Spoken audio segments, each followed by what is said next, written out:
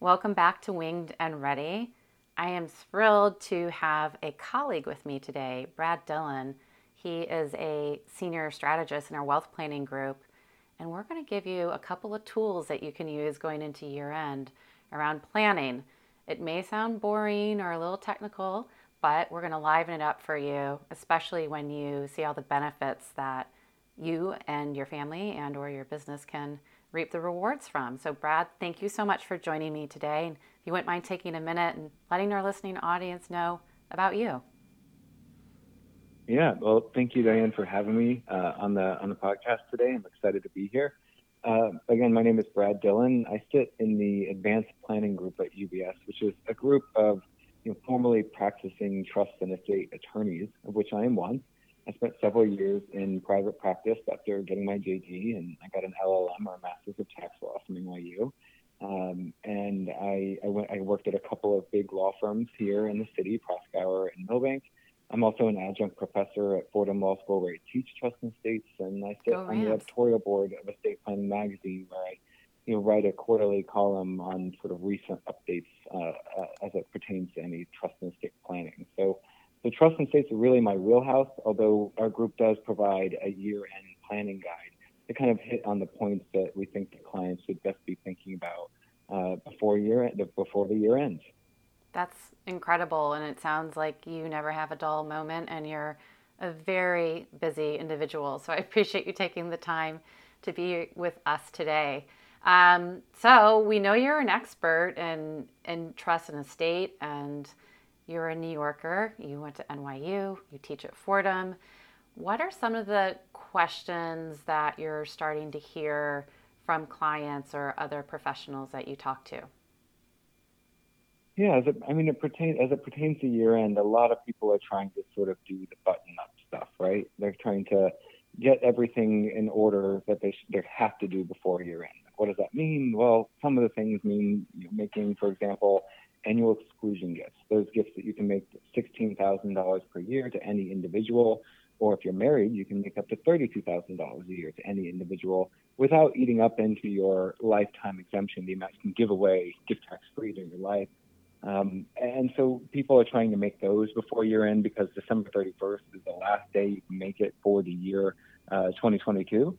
And so those tend to add up quite a bit, actually. If you make significant sort of annual exclusion gifts to multiple individuals over a period of many, many years, all those gifts added up, and all of the subsequent appreciation they would have had if they had been in your estate, which would have made your estate tax problem worse, really tend to add up over time. So many of our clients, I would say most of our clients, really try to utilize these annual exclusion gifts and get that buttoned up before year end. And one of the other things, of course, is that people are thinking about, well, planning in general in terms of just estate and gift tax planning. We have this very large exemption amount right now of just over $12 million per person. That's the amount you can give away during your life. It's a cumulative amount you can give away during your lifetime. If you don't use it at life, you get it as a credit against your estate tax liability. So to use it, if you don't use it now, you get it at death. However, we have this sort of impending cliff coming up, right? And at the end of 2025, when that amount is going to be cut approximately in half, depending on inflation, because it goes up with inflation each year.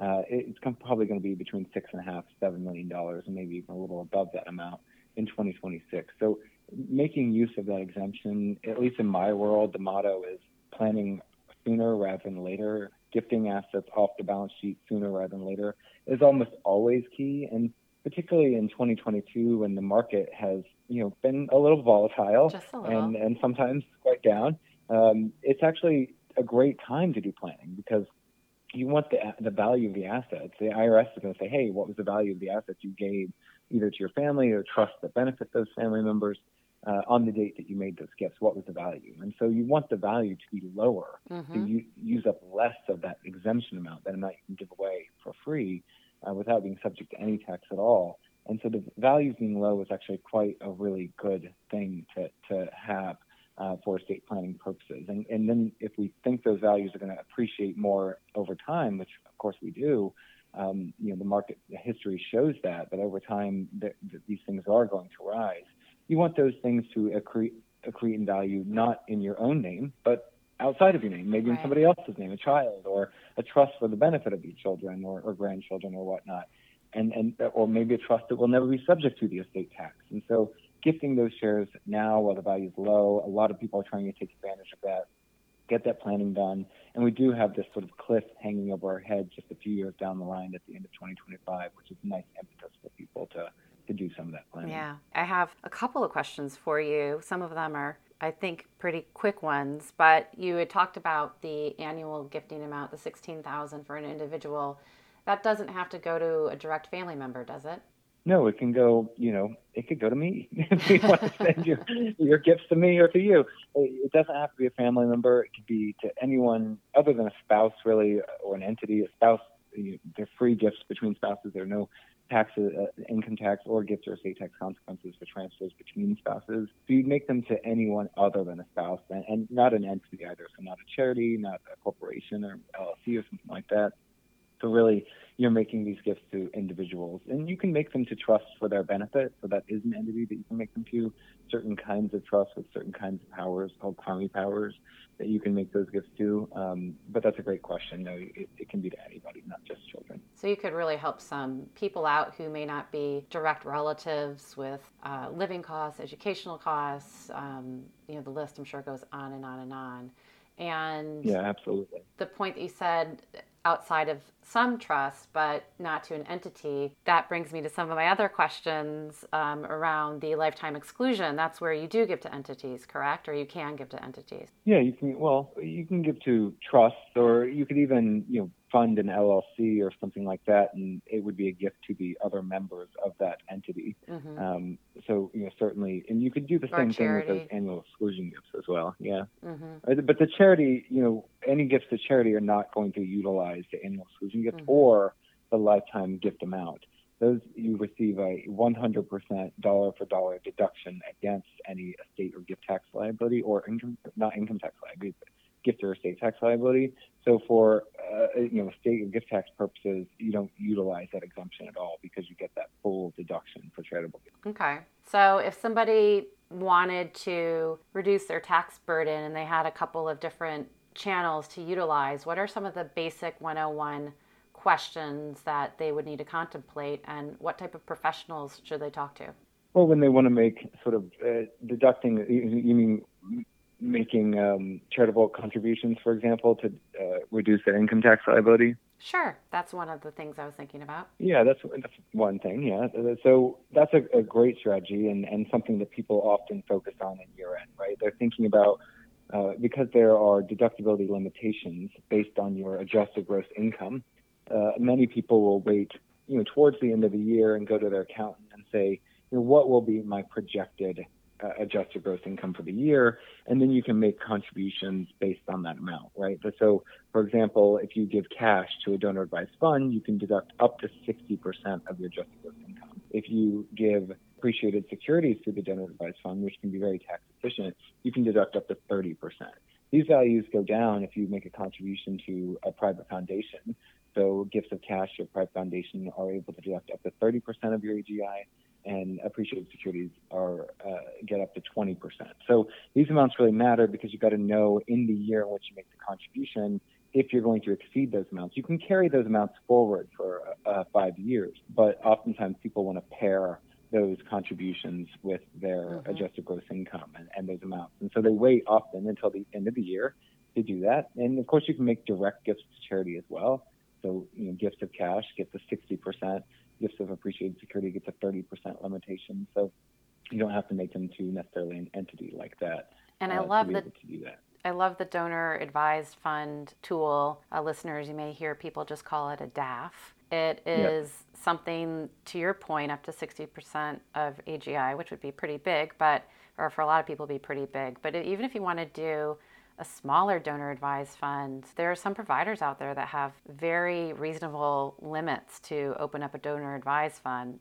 We're talking for low 5 figures. Oh, yeah. And it's an interesting tool. And one thing that I like to tell people who may not have a legacy, or they could be a younger millennial couple just starting out in the world, if they live in the city or a place where there are a lot of galas, it could be an interesting marketing tool as well, because then you've set your budget aside for charitable contributions for the year, and you know where you're going to be using that spend, and you can name the donor advised fund whatever you would like it to be. It could be the Brad Dillion Foundation. It doesn't have to be a foundation to be named a foundation. So sometimes it can be a nice little vanity project to have as well. Yeah, no, I love donor advised funds. They not only get the higher deductibility limitations, so they're, can be more tax efficient, but, as you've pointed out, I mean, that you don't have to figure out where, if you say, I want the deduction, but I don't know exactly what charities I want to support yet. Well, you park it in this fund, the assets grow income tax free, and maybe it's 5 years from now when you decide, oh, hey, I'm really interested in helping the homeless or helping youth or helping this or that cause. At that point, you could say, all right, I have this fund with, some cash in it or whatever it may be. I could sell the securities again without any income tax liability if they hold securities. And then I can fund those projects at that point. But the cool thing is that you get that deduction right at the outset when you contribute to the fund, even though it's not necessarily being distributed to a 501c3 or a public charity at that point just yet. Yeah, so smart. That is a great tool. Yeah. I hope if anybody has questions, they'll take advantage of reaching out to both of us, because we clearly are passionate about it and would love to talk about it. Oh, yeah. And they're very popular. And there has been some, sort of hubbub in Congress over the last year or two of whether or not they're going to create some additional restrictions and limitations on donor advised funds. But so far, those bills have not really gone anywhere. And even the bills that have been proposed, they circumscribe some of the benefits, but very minimally in my mind.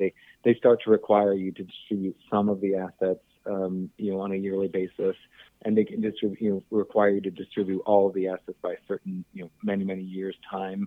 But those have not passed, and it's not clear, especially now with a divided Congress, whether anything will pass like that in the coming years. So I think they're still very great strategies and come with, essentially no risk, which is really nice. And I would love to touch on, go back to the lifetime exemption and flesh out too a little bit further about shifting any future appreciation out of your estate and how that can pertain. Both of these things can be important for especially business owners and serial entrepreneurs. If you wouldn't mind, can we circle back to that topic? Oh, absolutely. Yeah. So, the way I think of it is the IRS is going to come along at your death, and they're going to tally up everything that you own, your investment accounts, your homes, your cars, your jewelry, anything, your safe deposit box, your art on the walls. They're going to take the sum total of the value of all of those things. And I sort of call that the pie of your wealth. And I'm making a circle with my hands right now that you can't see, but the pie of your wealth. And then the federal government, the IRS, takes a 40% slice of that pie. If you're in New York, the state here takes another bit of it, and tallied all up, it's about 50% all in. And there's certain other states in the country, 12 or so, that have a state level estate tax like New York. And so the idea, the goal really in estate planning is to shrink that pie, the pie of your wealth, the total value of all your assets, shrink it by the time of your death so that the IRS's slice of it is smaller. You can't see my hands, but I'm making the circle smaller and smaller by the time of your death, and then the IRS's little cut of it is smaller as well. That's really the name of the game in estate planning, is how can we effectively shrink your pie?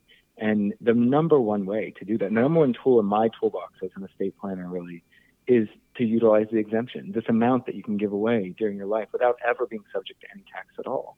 And that amount happens to be at an all-time historic high right now. It's going up next year with inflation even more.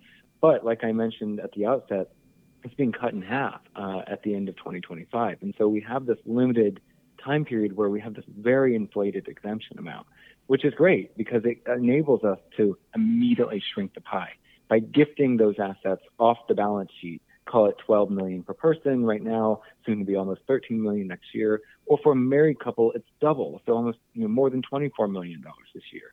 So shrinking that pie, but the bigger piece of it is that once you get those assets off your balance sheet, and, for example, into a trust that benefits your family, well, those assets are going to continue to grow over time. You shift $24 million out today and you live another 30 years, that $24 million is going to be worth a lot more. If it had stayed in your name, your pie would have just gotten bigger and bigger and bigger over time. And I'm making the circle with my hands really big right now. Over time, and the IRS's slice would be bigger and bigger and bigger over time too. So what you've done is you've immediately shrunk the pie by using the exemption, gifting assets off your balance sheet. And then all the subsequent future appreciation of those assets is also outside of your taxable estate. And if they're in certain well-designed trusts, they'll be outside of the taxable estates of your children, your grandchildren, your great-grandchildren, and so on and so forth. So it's a really incredible time to be leveraging the exemption. And like I said, you can very much leverage it given the asset values are a little bit lower than where they may have been a year ago or 2 years ago or 5 years ago sometimes. And so now is a great time to do it. And business owners have it even better. The reason that, if you're not only able to take some of the interest in your business and transfer them to a trust that benefits your family, use the exemption to do that, get the shares out or the interest out into a trust that benefits family, let them appreciate in that, estate tax-free vehicle. But they get to leverage the exemption even more. When you have a privately held business, you get, when you go and transfer it to a trust, for example, to your family member, the IRS is going to say, well, what was the value on the date you made that gift? And while it's a privately held company, it's not publicly traded, so we can't go and just assign a random value to it or go even figure out the value. We have to go get it appraised by a qualified appraiser who's going to say, this isn't a very marketable asset. It's a privately held entity. It's usually a minority interest, so less than a 50% controlling interest. So it's going to be hard to find a buyer on some market to purchase this interest. And so they assign discounts to the value for lack of marketability, lack of control. And those discounts can often be in the ranges of 25 to 40%. So what that means is maybe you're transferring for every dollar of assets into the trust or to your family members. You may be only eating up into 60 to 75 cents of your exemption for every dollar you get to transfer. So it's a really incredible way to leverage the exemption. I think I've talked too much about this, but you can see I'm passionate about this particular aspect. Yeah. Well, it's so important. It's one thing, and I think as well, business owners and serial entrepreneurs, and rightfully so, whether they've built a business or they are continuing a multi-generational business, you're so focused on the day-to-day. You really just don't have the time to figure all of this out. And it becomes one of those things that you think, oh, when I have the time, I'll get to it. Or, oh, when I'm retired, I'll think about it. Or, oh, cash is king and I don't want to do anything. But what you're actually doing is damaging your future generation's wealth. And those families that have set up multi-generational businesses and multi-generational wealth, a lot of them have done so through very smart planning and education of the entire family and communication across the entire family so that they can all get on the same page. Yeah, and it is. I have a challenging job sometimes because I'm working at the intersection of tax and death, and so getting clients to focus on that intersection sometimes is very challenging, particularly when they're running a business and they're spending, they're putting everything they can back into that business. But just taking like you were sort of saying, is just even just waiting out a few months, which could turn into a few years. Well, what happens, hopefully, to the value of your business over the time is it keeps increasing. And so what's that mean? Your pie of wealth keeps getting bigger and bigger, which means your IRS slice that you're giving them keeps getting bigger and bigger. And so that's why planning earlier, even at this time when it can seem very challenging to focus on something like that, it can really be a nice way to really get your sort of house in order and also be communicating with your spouse and your maybe children about what this means, how this wealth might be transferred, what are your values in transferring this wealth, what's the story you want to tell around the wealth to really bring them around sort of the table, maybe the Thanksgiving table or the holiday table. Absolutely. To have some of these important conversations, It's a good time to dig into what it means to everybody because, again, that communication tool is really the successful marker for how the family will carry on. And this is one first step in getting that communication mission underway. You had said something too, or you've said a couple of times about the IRS's pie, but I think there's a big emotional quotient tied to that is discounted. It's the headache of leaving the IRS interaction to whomever the legacy or inheritors would be if you don't do the planning. And they're the ones that see essentially all the hard work and years of toil or perhaps that business owner or founder who spent countless hours working and not spending time with their family. And when that time comes that no one wants to think about, all of a sudden they're like, wow, they worked so hard, and for what? The government's taking it all. Exactly. They got to take, what if they got to sell the business to raise the money to pay the 50% of estate taxes, right? And is that what you wanted? Or did you hope that your business was going to be inherited by a child or multiple children or by some of the key employees, or maybe a spouse is going to continue running it? You just want to make sure that things are in order so that you can truly pass on that business that you've worked so hard building to the people that you think could inherit it and run it and bring it, to the next generation and the next level of growth where you think it could go. And so getting that sort of in order now, I mean, that's across the board. I mean, even just having your wills done and your healthcare proxy power attorney, that kind of thing, leaving it until, something terrible has happened is just going to cause a massive headache for those family members left to pick up the pieces at a time when it's the most trying times perhaps of their life. A spouse has passed away, or a parent has become incapacitated, or something like that, where you don't want those people who are dealing with their emotional turmoil to also be having to deal with the administrative paperwork and headache of, challenges with the IRS or challenges with, tax returns or whatever it may be. Yeah. And so getting that in order now, even though, yes, it can feel like a bear, getting it done now, can just put it in place, and you can just feel good about knowing it's there. Your assets are going where you want them to go to. They're in the care of, the responsible people you've decided they're going to go to. I think clients, once they get through the process, they always tell me they sleep a little better at night, just knowing that that's the case. So I hope that's a nice plug for people to get on board and start that. But this has made me also think about kind of a different topic, Dan, which you're probably dealing with, because you asked me earlier and made me think of this of, what are some things people can do to be thinking about their, year-end sort of income tax minimization strategies. And I'm sure you're dealing a lot with sort of harvesting losses. And is this a good time to be harvesting losses? This is the year of lemonade. Gallons and gallons and gallons of lemonade. Yep. Taking lemons and making lemonade. Yes, people are able to proactively harvest those losses in their portfolio's right now. And if you haven't spoken to your accountant, or if you don't have a great accountant and you don't understand the concept of it, it's a good time to level up and maybe find a new professional team to help you out. It's a great time to take those losses in your portfolio. Not saying that the market has bottomed or that there won't be continued volatility, because we are expecting continued volatility in the markets, but it sure is a great time to lock those losses in. Yeah, it reminds me of a client whose father had given him some Apple stock for his birthday at some as a teenager, and every year would shovel some Apple stock over. And of course, this was back in the 80s. And so the client had never sold the Apple stock, because it was a gift from his father, who had eventually passed away, and it was a little bit sentimental. But then, of course, what happened to the Apple stock, it ballooned and ballooned and ballooned. And so now it was this massive concentration in his investment portfolio. And he was saying, I don't ever want to sell this. The taxes are going to be out, just wild, and I don't want to have to deal with that or pay that. But now suddenly we're having a different conversation, because his other stocks and some of his other positions in his portfolio have really declined in value and have cost basis that's below what he bought them for. And so now this is a great time to sort of start selling off some of the Apple stock and realizing some of the gains that you can offset with those losses. It's just such a great time to do that. So we're having a better conversation with him than we usually do, because we're always trying to push him these things. You have a little too much Apple stock in your overall portfolio.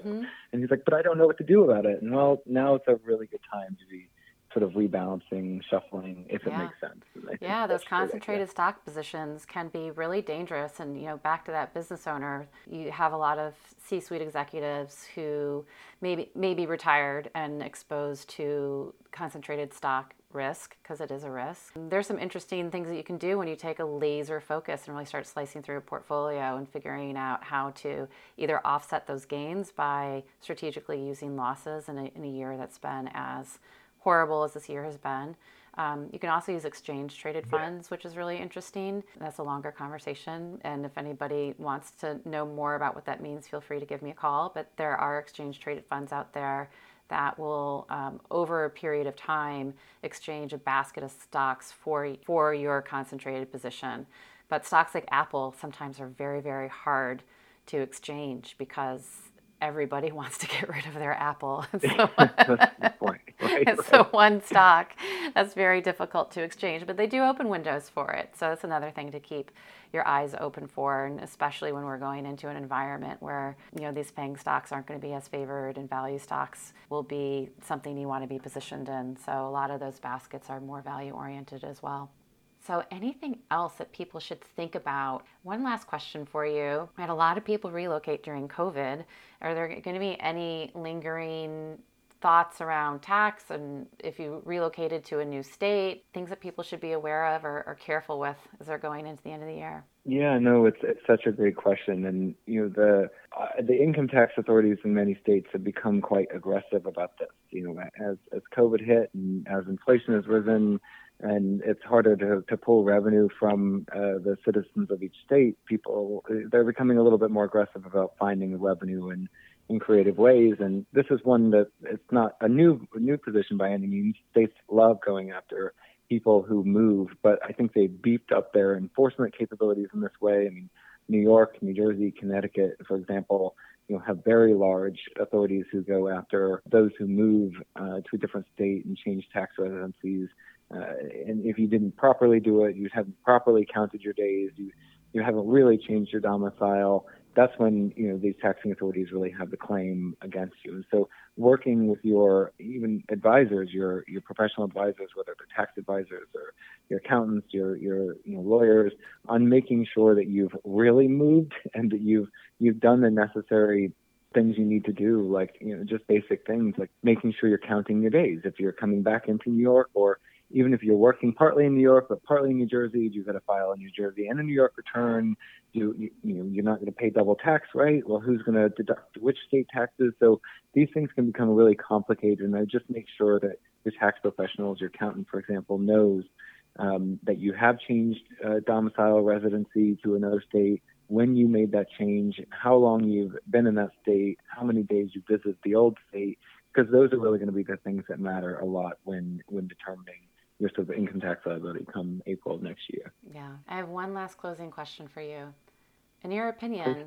Do you have to be a wealthy person to have a team of professionals helping you? Oh, that's such a great question. I don't think so. I mean, it also depends on how you define wealthy. But, I think I get this question a lot when it's, do you think I really need a will?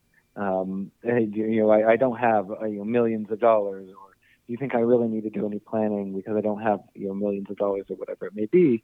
I think it's critically important to have a will. I mean, you already have a will in place, by the way. State law provides for what happens to your assets at your death. And if in New York, for example, some will go to a spouse if you have one, and the rest will go to your children. If that's not what you want, then maybe you should tell them otherwise. And so I think having a set of professionals on your side, even whether you make a little bit of money or a ton of money, a tax accountant can often help you save money by finding deductions, determining whether or not you should take the standard deduction or itemize, and just some new creative ideas that you may not be thinking of that could still have a meaningful impact on your wallet. And so I think that, my opinion, I think definitely you should, I don't think wealth is necessarily the measure of whether or not you should have professional advisors on your team, or that you're in contact with on a semi-regular basis. Just making sure you have your ducks in a row, because there's a lot out there that we don't know about, and so but other people know a lot about. And so getting those people on your team who can sort of point you in the direction of figuring out what you don't know about, so that you can minimize your taxes or do the right planning or get your family stuff in order. I think it's such a great idea, and I think it serves for everyone well. So the listening audience couldn't see you drawing a circle with your hand earlier, and they can't see me with my pom-poms shaking vigorously in the air right now. And it is a message that's a little bit of a broken record that I say, but pick up the phone and call somebody and have an informational. It's absolutely free. Someone like Brad and myself, we work together. Brad is not a practicing attorney. He is not writing contracts. But between the two of us, we could give you a really good list of questions that you can use with other professionals. And we like working with other professionals. I think it kind of puts the pep in our step, right? To talk with other professionals and be able to help somebody, to help somebody's family, to help a business. It really, I don't know about you, but I think it's really special when you can help a mission move forward. Yeah, I agree. I mean, I think, there's a cynical way to look at my job sometimes as just helping sort of very wealthy people save money in taxes. And that's a cynical way, but I prefer to think of it as, finding the passion by just really helping families. And that's why I think, you and I both got into this profession is we're just here we have a bunch of knowledge that we otherwise wouldn't know what to do with. And it happens to be a set of skills that can really help families, like I said earlier, sleep better at night. Yeah. And so I hope that's where I sort of find my passion in this role. Let's help people sleep better at night and end the year on a happy, healthy note. So we're going into Thanksgiving and the holidays, and hopefully people will listen to this episode and it will be a gift to them. And I really thank you for your time today. Yep. Happy holidays to everybody. Thanks, Brad. Take care.